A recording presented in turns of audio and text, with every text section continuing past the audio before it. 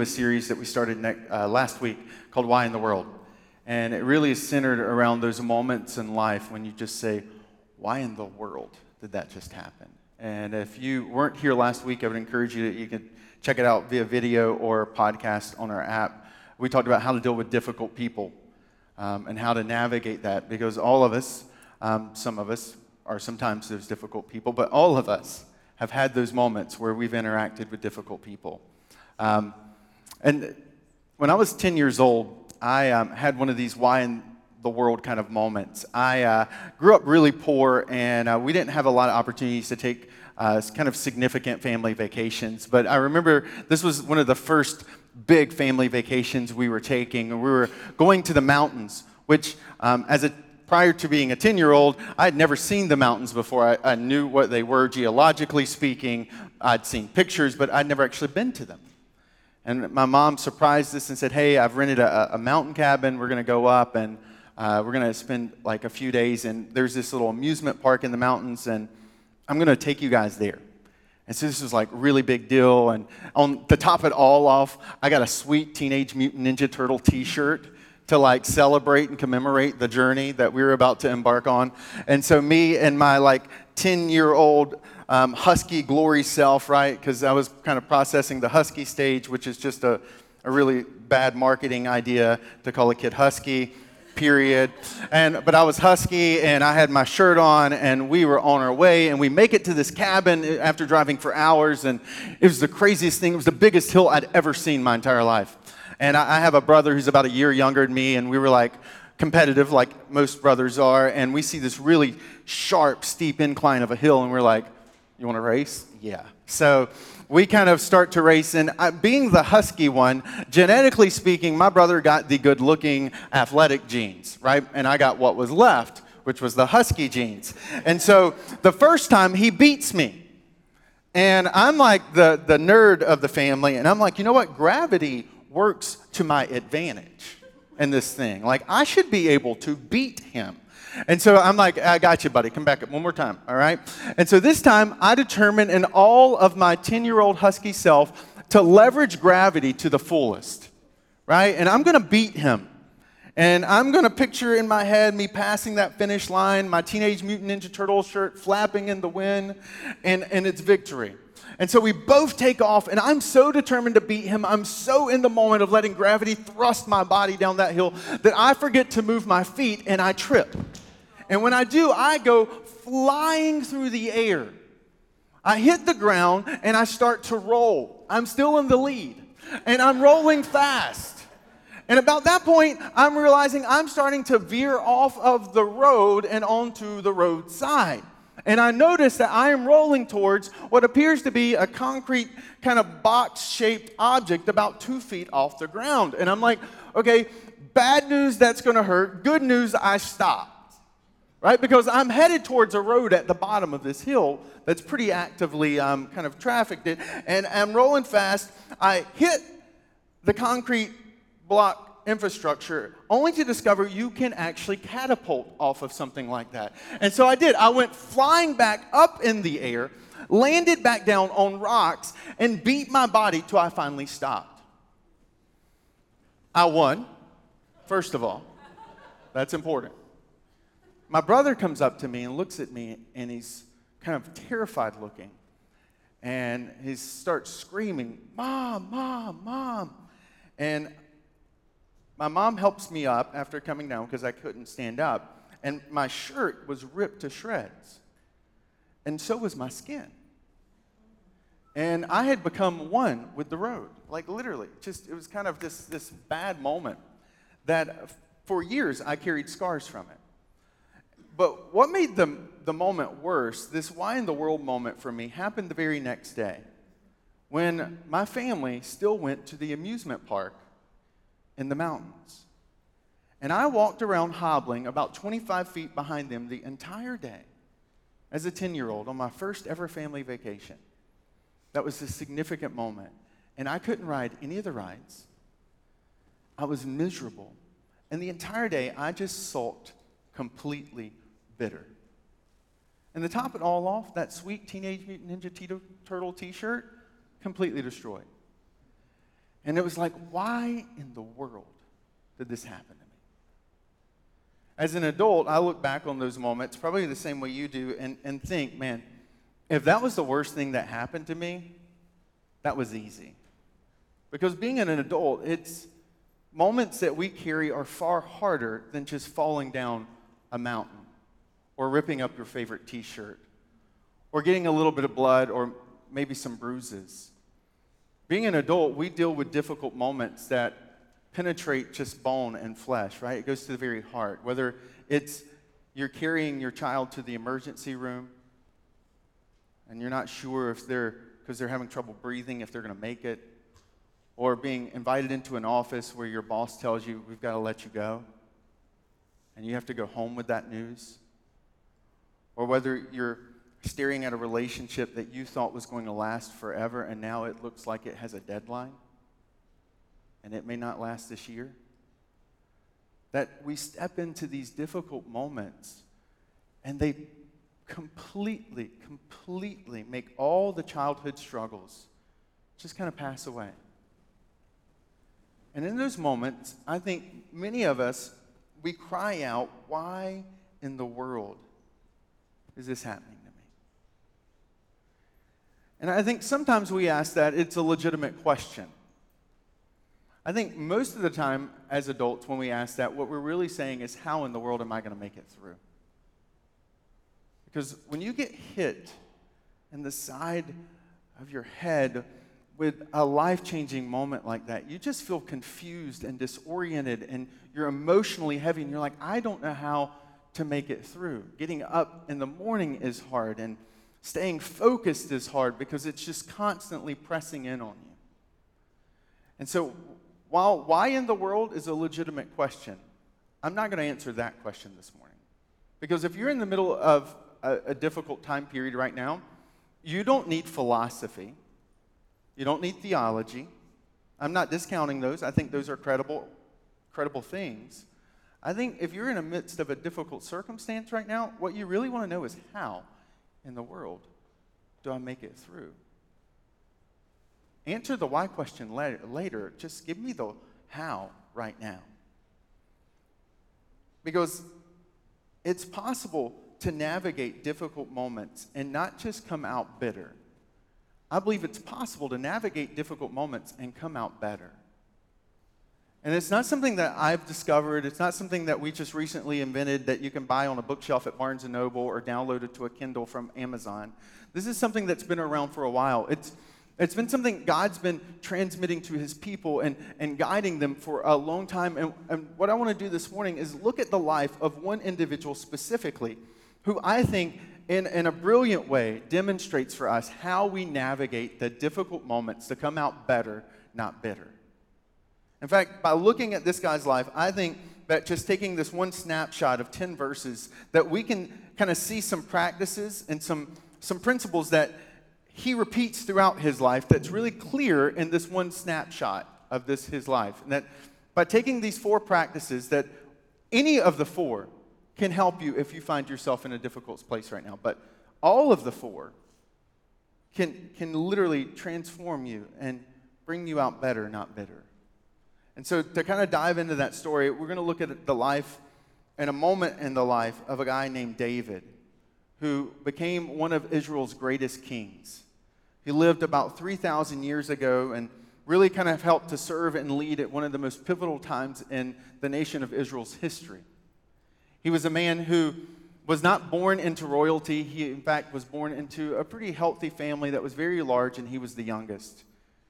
And so he was given the menial task, and he was a shepherd. He took care of the sheep, and he spent his days out in the fields. And yet, in the midst of that, God was doing something, preparing something that would ultimately lead him to become one of the greatest kings Israel ever had. And it began with this moment that many of us, even if we didn't grow up in church, are familiar with, the story of David and Goliath and how he defeats this giant. And he begins to get the attention of the current king of the day named Saul. And Saul is so impressed with his military strength and his fighting abilities that he says, marry my daughter. And David becomes the son-in-law of the king of Israel. And David is such an aggressive, such a loyal, faithful, soldier that he begins to win victories and songs begin to be sung about him, that David kills tens of thousands of the enemies. And Saul just kills 1,000. And these stories and these songs about David's greatness and Saul's starts to cause Saul to get a little paranoid. And it starts to put a tension point into their relationship, which starts to fracture to the point that literally Saul tries to kill David because he's so bitter and angry and frustrated with him. And so David starts to live on the run because now this teenage boy is running from his father-in-law who's trying to kill him. And what makes it worse is his father-in-law leads an army. So that means it's the father-in-law and his army trying to kill you. And David is finding himself in places where literally in one scene, just the chapter previous to the one we're going to look at today, David is running around this side of the mountain while Saul and his armies are coming around this way. And Saul is closing in, and had Saul not been diverted because of a military issue back home, David might have died that day. And so we're going to pick up with that story in chapter 24 of the book 1 Samuel. If you don't have a Bible with you, we would love to make one available, but we're going to have it on the screen behind you. And if you have the Encounter Church app, it's actually already loaded in there for you. So whether you want to click on Bible or the sermon notes, message notes, you'll find that the 10 verses I want to kind of key in on this morning are already there for us to pull some principles out. But it begins in chapter 24 with these words. After Saul returned from pursuing the Philistines, which was the ancient Israel, their biggest enemy, he was told, David is in the desert of En-Gedi. So Saul took 3,000 able young men from all of Israel and set out to look for David and his men near the crags of the wild goats.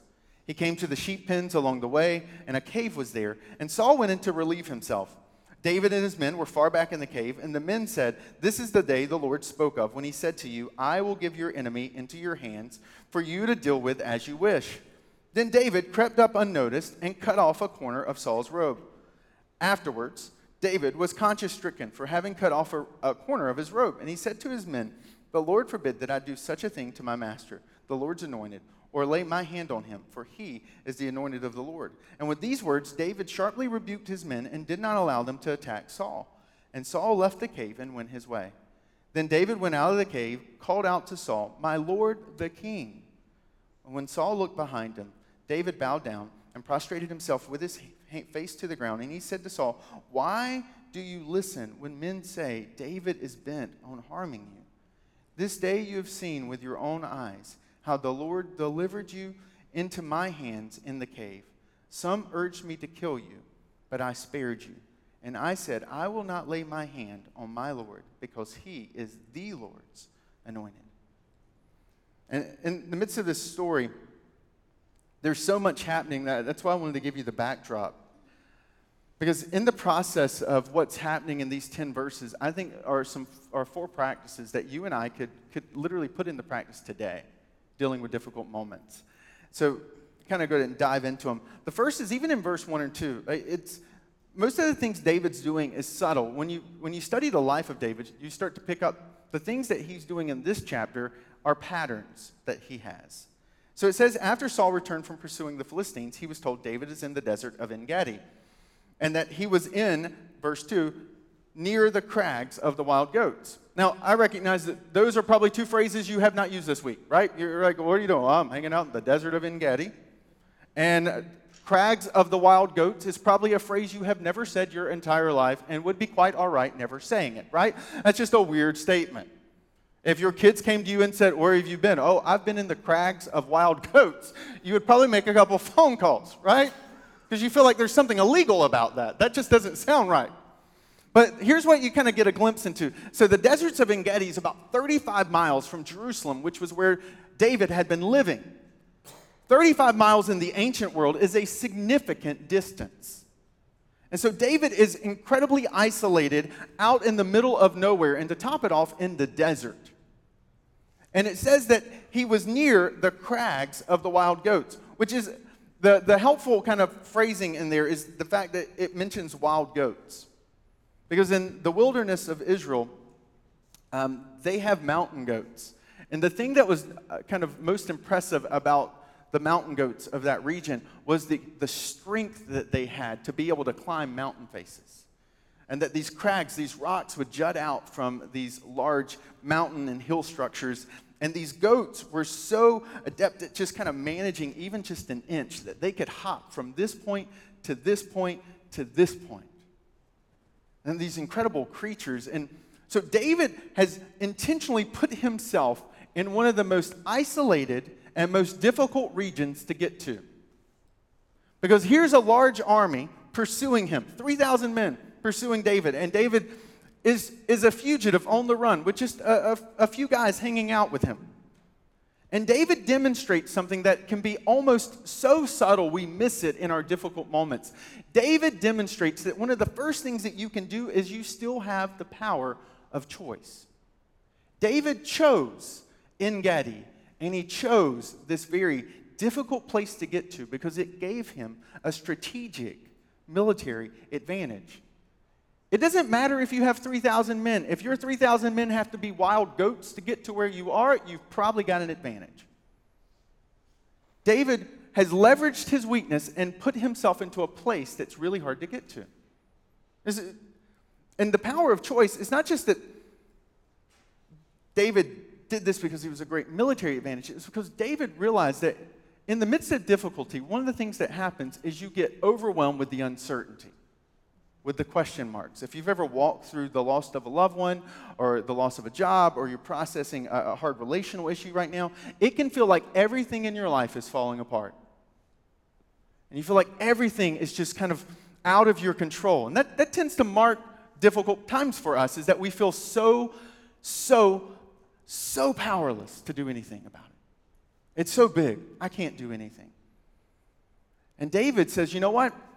I can't change some things, but that's not the same thing as being completely powerless over everything. And so I have a choice, and I'm going to use that choice, and I'm going to put myself in the best place that I can to defeat the army. And if you find yourself in a difficult place right now, I think it's helpful to remember that you have this tool, you have this powerful tool called choice.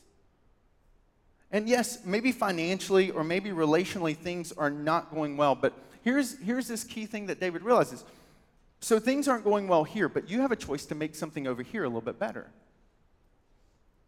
If maybe you've discovered this, when you're going through a difficult time, you can go with exercise or run, right? Which for me is one of those difficult moments, right? Because still struggle with that husky thing I mentioned earlier, right? But that I can go and exercise and lift weights, and somehow it makes me feel better about what's happening over here that I have no control over. Have you ever experienced that? It's like you go do something over here that impacts something over here, and it's because you're making a choice over here that reminds you that you still have control over your life. And it makes a difference, and that's what you see David doing, is choice. And it's so subtle, but you don't want to miss it because it makes a difference. The next thing you see, verse 3 and 4, is that you see that David, Saul creeps up, and it says, David and his men were far back in the cave. The men said, this is the day the Lord spoke of when he said to you, I will give your enemy into your hands for you to deal with as you wish. Now, this is the 2 and 3 both are wrapped up in these verses. So David has men around him. This is really, again, very simple. We can miss it. In the midst of one of the most difficult, overwhelming times in David's life. I mean, imagine your father-in-law has mobilized 3,000 men to kill you. Right? This isn't like a hard work conversation because somebody didn't turn a report in on time. And you got to, bring that up. Or someone lied to you and you want to confront it. This is, my father-in-law is trying to kill me, and he's mobilized a huge army to do so. David's not isolated in that. David's not by himself.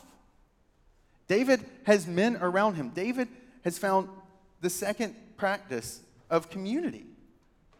He had people with him that were with him. And that's the key point. Many of us are surrounded by people, every single day. But we don't have people with us who are for us. And that's huge. Because people can't share your burdens if you don't share your burdens. And most of us are really good about trying to keep like our lives are completely together. David knows his life is a hot mess. They all know that David's life is a hot mess. They're in it together. And there's something powerfully relieving about sitting down with someone who is able to listen to you. Not fix it, listen. And share the burden with you. And that's what David is doing here. He has these men, but there's even something else. I mean, like, Jesus himself does this. One of the first acts of him starting his ministry that lasts 3 years, that culminates in that Easter event that we talk about, is Jesus goes and gathers a group with him. He builds in community for the journey. And this is something that, whether it's Lord of the Rings or whether it's Friends or How I Met Your Mother, all of them are pointing to that we need people with us who are for us. And David has that. And if you find yourself in a difficult place, do you have that? Because if you're carrying it together, you can carry it a lot further. But you also see this very distinct word, his men, which is the third thing, is that David has attracted people to himself. That these guys have gathered around David, and David stands out in stark contrast to Saul. So you have these two leaders, David and Saul. Saul, it says in verse 1, has left pursuing the enemy, has taken 3,000 men and routed them to chase after David. Now, here's the thing. In ancient times, you didn't stop pursuing an enemy. You defeated your enemy.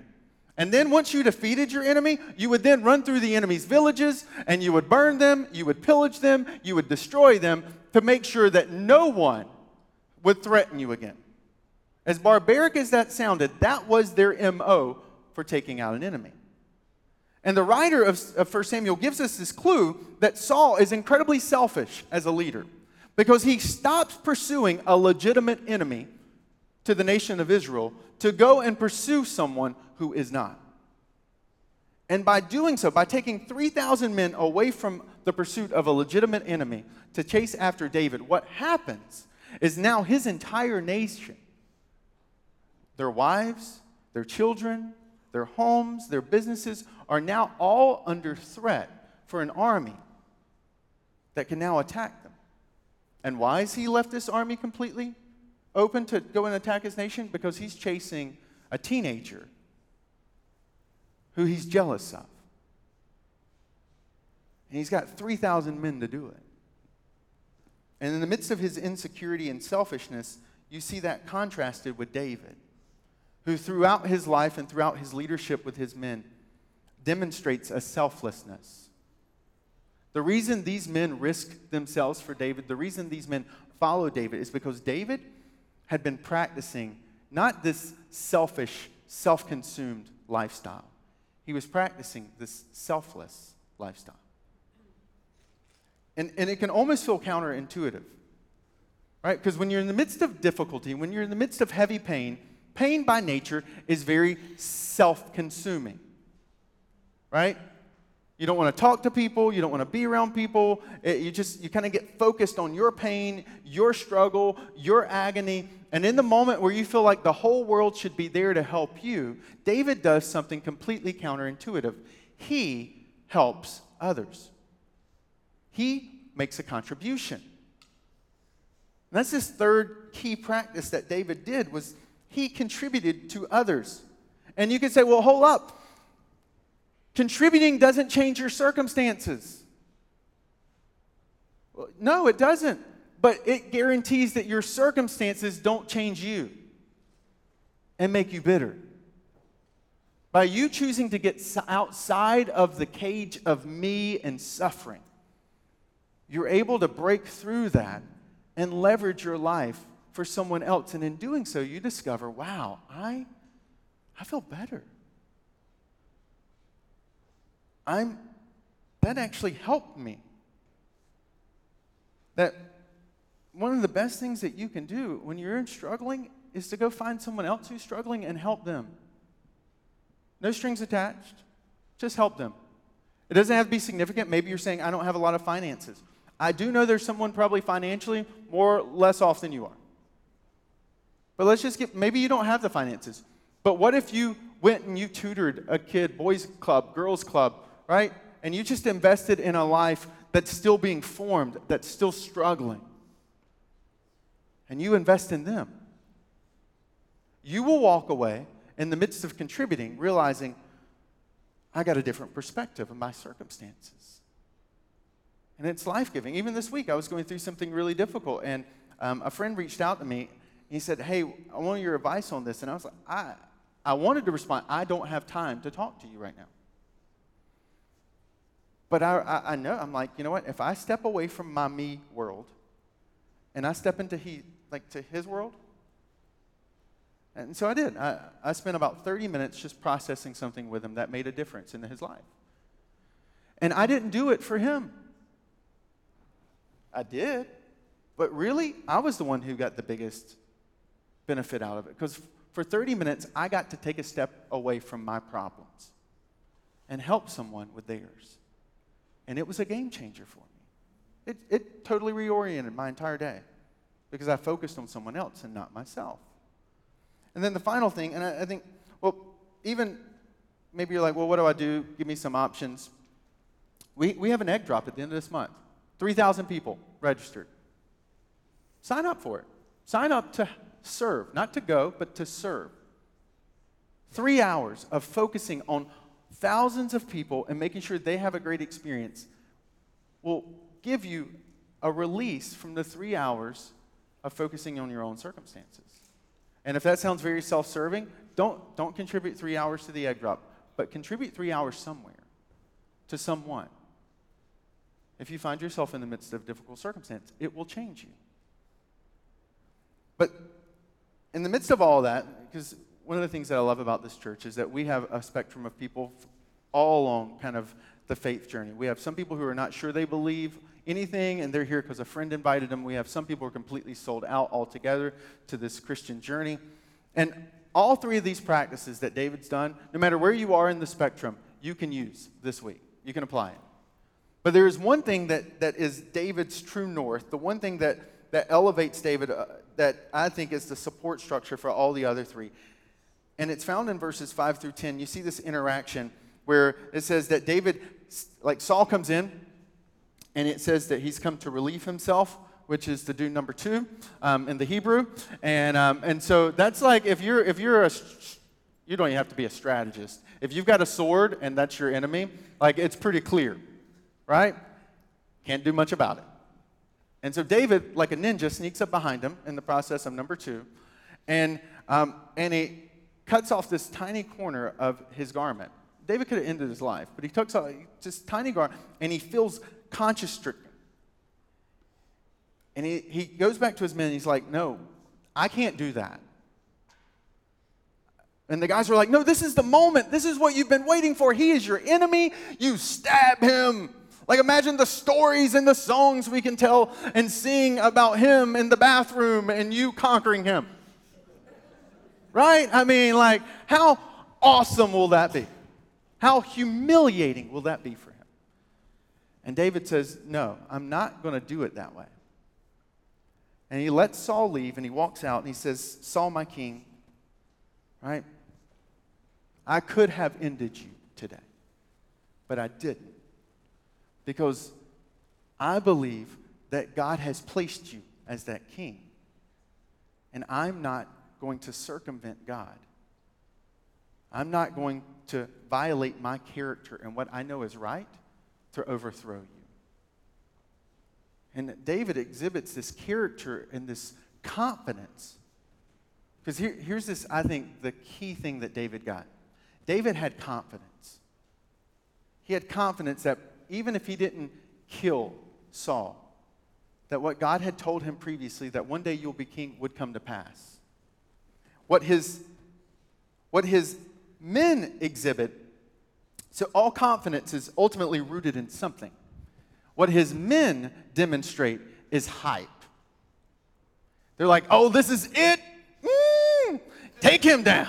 Right? I mean, they're like jumping up. And they're like, oh, so it's going to be like, and it's going to bam. And they're going to walk out, and Saul's stinky body's going to be thrown down the side of the mountain. They're going to be like, victory. And it's like they play in the fight song. They got the Rocky anthem. This is the hype. This is it. We have arrived.